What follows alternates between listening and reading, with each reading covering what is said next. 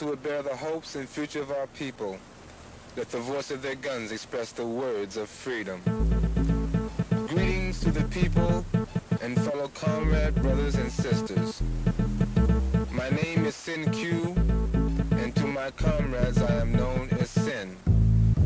I am a black man and a representative of black people. Ladies and gentlemen, welcome to another edition of Colts Coffee and Conversation. My name is Carl. And I'm Holly. I'd like to welcome to another exciting episode of the Symbionese Liberation Army. We hope you enjoyed the first episode of it. A lot of detail work in that. But you know what? Like I said, gotta make it the hub. We're building a wheel, making the hub. Now we got the spokes. Now we're gonna put some tires on it. Alrighty. So, Holly, how do you feel about the first episode so far? I liked it. Excellent. I'm excited to continue on with the story. Awesome. Okay, now before we get into that, what are you drinking, Holly? Well, I am drinking a hot French roast with Italian sweet cream. Very nice. I'm drinking a Spanish latte, so I win on the level of greatness. Anyway, before we get into it, a couple of things. We got to get into our disclaimer. We are normal, regular, standard folks. This is for entertainment purposes only. If you don't like it, well, I don't know how you couldn't like it. This is gold. This is great stuff. Can't make it up. Can't make this up, ladies and gentlemen. This is awesome. But also hair-raising, and it kind of makes you think. Really, people? Yes, really, people. Alrighty. And let's see, what else are we going? Oh, yes. Let us know what you think. We need feedback, folks. We need it. We need it like a fat kid needs cake. We need it. So hit us up. Let us know what you think. The Facebook fan page at Colts Coffee and Conversation. Of course, we have our Instagram, Colts Coffee Convo. And then we have the Twitter machine, Twitter, at Colts Coffee Con 1. And that's Colts Coffee Con and the number 1. And then, of course, we have our Gmail account, our email account. Hit us up there as well at coltscoffeeconvo@gmail.com. And we also do have the recording message one as well. Holly, take it Yes, away. you can record a voice memo on your iPhone or Samsung or whatever you have and send it off to our Gmail account, which is cultscoffeeconvo@gmail.com. And then we can listen to your voice and hear your comments. Yes, please let us know. Give us 5 stars. We are on everything from that purple icon on your iPhone to... It says podcast. It says podcast. To everything else. If there's a podcast, we're a podcast spot on your phone, we're on it. All right? So come on, folks. Give us a chance to use that algorithm that they have to climb us up the charts. Make us more popular. And more popular means better stuff, better quality, better everything. Anyway, are you ready to get into this? I am ready. Let's get into this. Okay, Holly, take it away. First of all, we left off at kind of a little quick refresher. We had a little bios of everyone involved. That's right. And we kind of put together how they met each other. That's correct. And we established who was the leader. Yep. And we also talked about Vacaville, which was where they all met and what kind of place that was. Yes. All right. So let's get into it now. Okay. So interestingly enough, Donald DeFries in December of 1972 was transferred from Vacaville to Soledad Prison. Now, Soledad Prison is not too far away from Vacaville. Still in the Bay Area. Because of his positive disciplinarian record, he was on an assignment working at a training facility for guards off the main prison campus. Now, this is really kind of funny that he was left alone on duty because a guard had something more important to do. And this was at night, so who knows what that guard had to do. Right. He took the opportunity to go through an open door, scale a 6-foot chain fence, and head to the Bay Area to join up with the friends that he made at the Vacaville prison. Ah. Now, they were living in a place called the Peking House in North Oakland. It's a communal living space where the SLA took shape in the summer and fall of 1973. Now, this Peking House was owned by someone who I think had some kind of a store that sold, I don't want to say Chinese things because that sounds kind of funny, but vegetables or something. Gotcha. He met up with all of his friends from Vacaville, Mm-hmm. but he was worried that the authorities were looking for him. By the way, they were not looking for him. He was such a low-level offender, I guess, at the time, they never even sent out a search warrant. Hmm. Oh, well. So he asked Russell Little to find a different place to live, and he moved in with Ms. Moon Soltysik and Nancy Ling Perry in Berkeley. Mm-hmm. Ah, Berkeley. Mm. So through Ms. Moon, DeFries met Camilla Hall, who was a Berkeley artist, and by the late summer, the SLA roster also included Joe Ramiro, a Vietnam veteran activist who was a friend of Little and William Wolfe. As DeFries' circle of politically aware friends widened, he also came to know Angela Atwood, 25, who had been a friend of William and Emily Harris, later members of the SLA. They formed a band of criminals, creating the Symbionese Liberation Army, SLA. Ooh. Now, this is how the Symbionese came. You know, we hear that, and it kind of sounds like a real word, but not. Right. Yeah, it's like a made-up word. Yeah, it is a made-up word. Now, Donald DeFries created the word Symbionese from the word symbiont. Ooh, I can't say it because I'm used to it. It's Symbiosis. symbiosis. He envisioned a fruitful alliance of different ideas and people. There would be a goal of freedom, thus liberation. He would wage war against the status quo with an army. Mm. The symbol DeFries adopted, a 7-headed cobra representing one of the 7 principles of African heritage. Hmm. It's kind of interesting how they're having freedom, thus liberation. Right. He would wage war against the status quo with an army. That sounds violent. Mm-hmm. That's what he wanted. Mm-hmm. And a cobra, is that something that sounds all fluffy? Nope.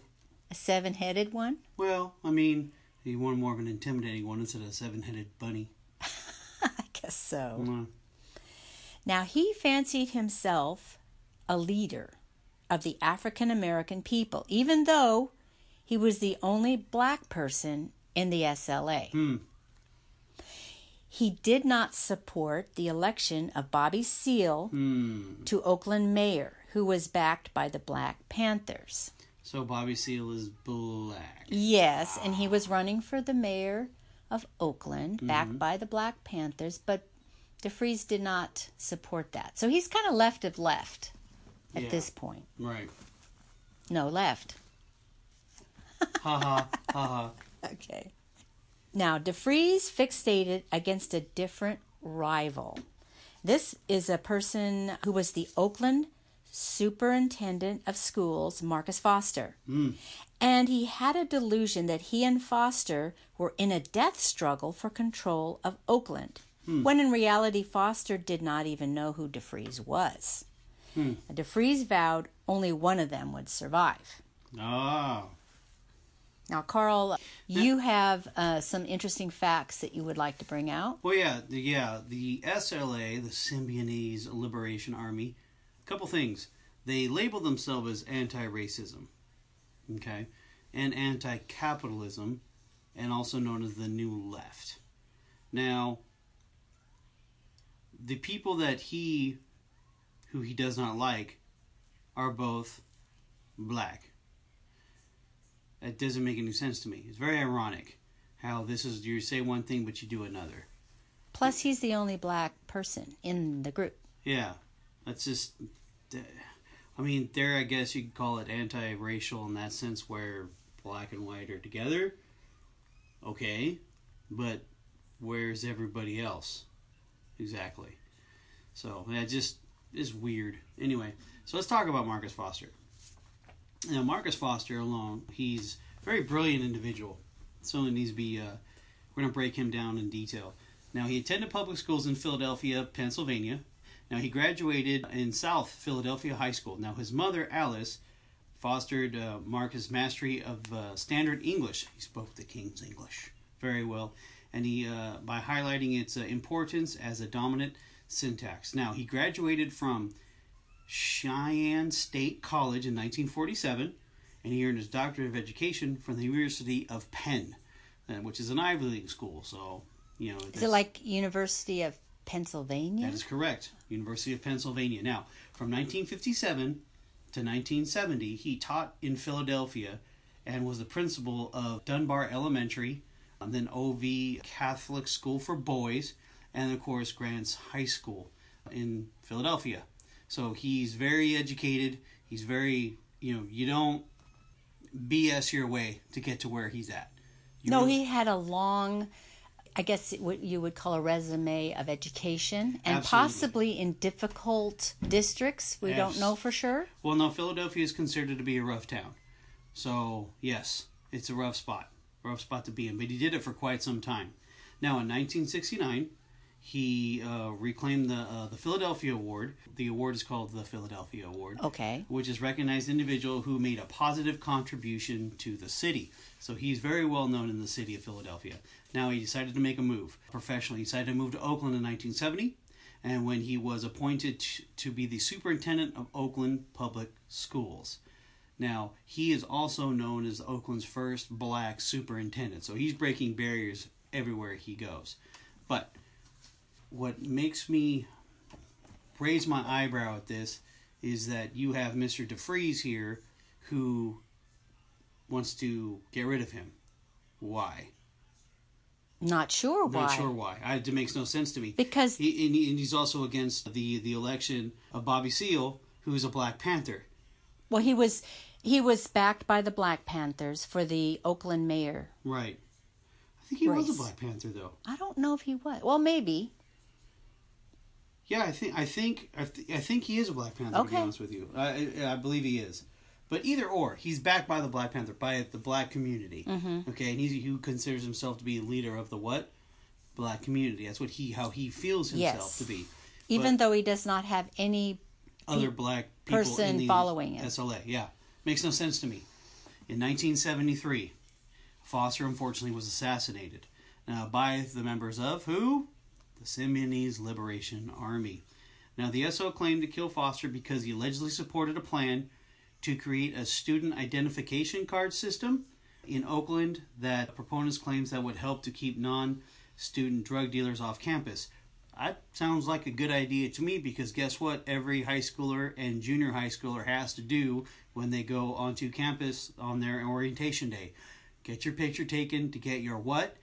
ID card. So how is this? It's to protect the kids. It makes sense to me. Just saying. Just throwing it out. In reality, Foster opposed the identification card system, so they didn't do their homework on him at all. They worked to water down the plan. The SLA also objected to police officers in the schools, but again, they were mistaken as to Foster's proposition. Now, Foster has stated that he would not allow police officers in the schools. Foster was shot 8 times with hollow point bullets that had been packed with cyanide. So, that is just a portion of what brought them to the forefront in the news. Before they killed Foster, on November 6, 1973, the group moved to Concord, which is a suburban city in the East Bay of San Francisco and 20 miles north of Berkeley. They rented a house under the names of George and Nancy Devato. Once in the house, they were able to collect guns and ammunition, collect maps of possible hiding places. Now, would be like abandoned mines in the Sierra Nevadas. And to rehearse violent scenarios in the closed quarters of the house. I can kind of imagine what a mess that house was in all reality. If they're practicing scenarios of violence. Yeah. I mean, all those people. It's a lot of people. I don't know if they were really into cleaning and keeping things up. Who knows? I know. Yeah. Well, about 2 months after the Marcus Foster assassination, January 10th, 1974, Russell Little and Joseph Ramiro had a confrontation with the police. They were stopped in Concord in the early morning hours in a beat-up van. Now, Concord was a nice suburb. I don't know what it is now, but it was then. And they had this beat-up van, so late night, beat-up van. Looks suspicious. Looks suspicious. So Russell Little gave the policeman a fake license and a fake name. But Ramiro gave him his real license. And then the cop noticed there was black curtains in the back windows of the van. The officer started questioning Ramiro. Ramiro showed him an automatic revolver stuffed in his waist. Now, I guess it was not going well with this interview with this police officer. An idiot. The officer retreated to his car and called it in. Gunshots were exchanged. Now, Russell Little took off in the van, and Ramiro ran off on foot. The van with Little came racing back to the scene because he got lost in the maze of the neighborhood. He was arrested, and the SLA propaganda was found in the back of the van. After Ramiro ran around the neighborhood for over 4 hours, he gave himself up to the police. Obviously, they didn't know their way around there at all. No, they didn't. This just comes to my mind about some things. People usually retreat to familiar places. Right. Just like when Susan Alamo took off back to Arkansas. Right. It was familiar. She knew the ropes there. Yeah. Them getting this house in Concord, I don't believe was a good step. Right. No, that was dumb. Yeah. That was dumb because that would basically create a whole bunch of commotion. Of course, and I guess this all took place about 2 blocks away from their headquarter house in Concord. So DeFries, Nancy Ling, and Ms. Moon decided to leave the house immediately. They ran. Well, yeah, because they had weapons and everything stashed. And I think it hit the news. Oh, it did. Yeah, it hit the news. These 2 people, they were arrested. This is all this SLA propaganda. And I'm pretty sure they may have had their address on it, how stupid they sound like. Oh, and also, I do remember that Russell Little said they were looking for the Devato home. So that's all they would have to do is, a matter of time that the detectives would circle back around to their house. Right. So what happened, Carl? Basically, the decision to do with the paperwork was to burn the house down because who knows what they had in there, right? So he had Nancy, Ms. Moon worked on dumping the gunpowder and the gasoline throughout the house. Unfortunately, they did not open the windows, so when they light the fire, the oxygen got all burned out. So therefore, it couldn't keep breathing. So obviously, it did some damage to the house, but the fire left nothing but evidence. It did just because the windows were closed. The oxygen was burned out, so it just died.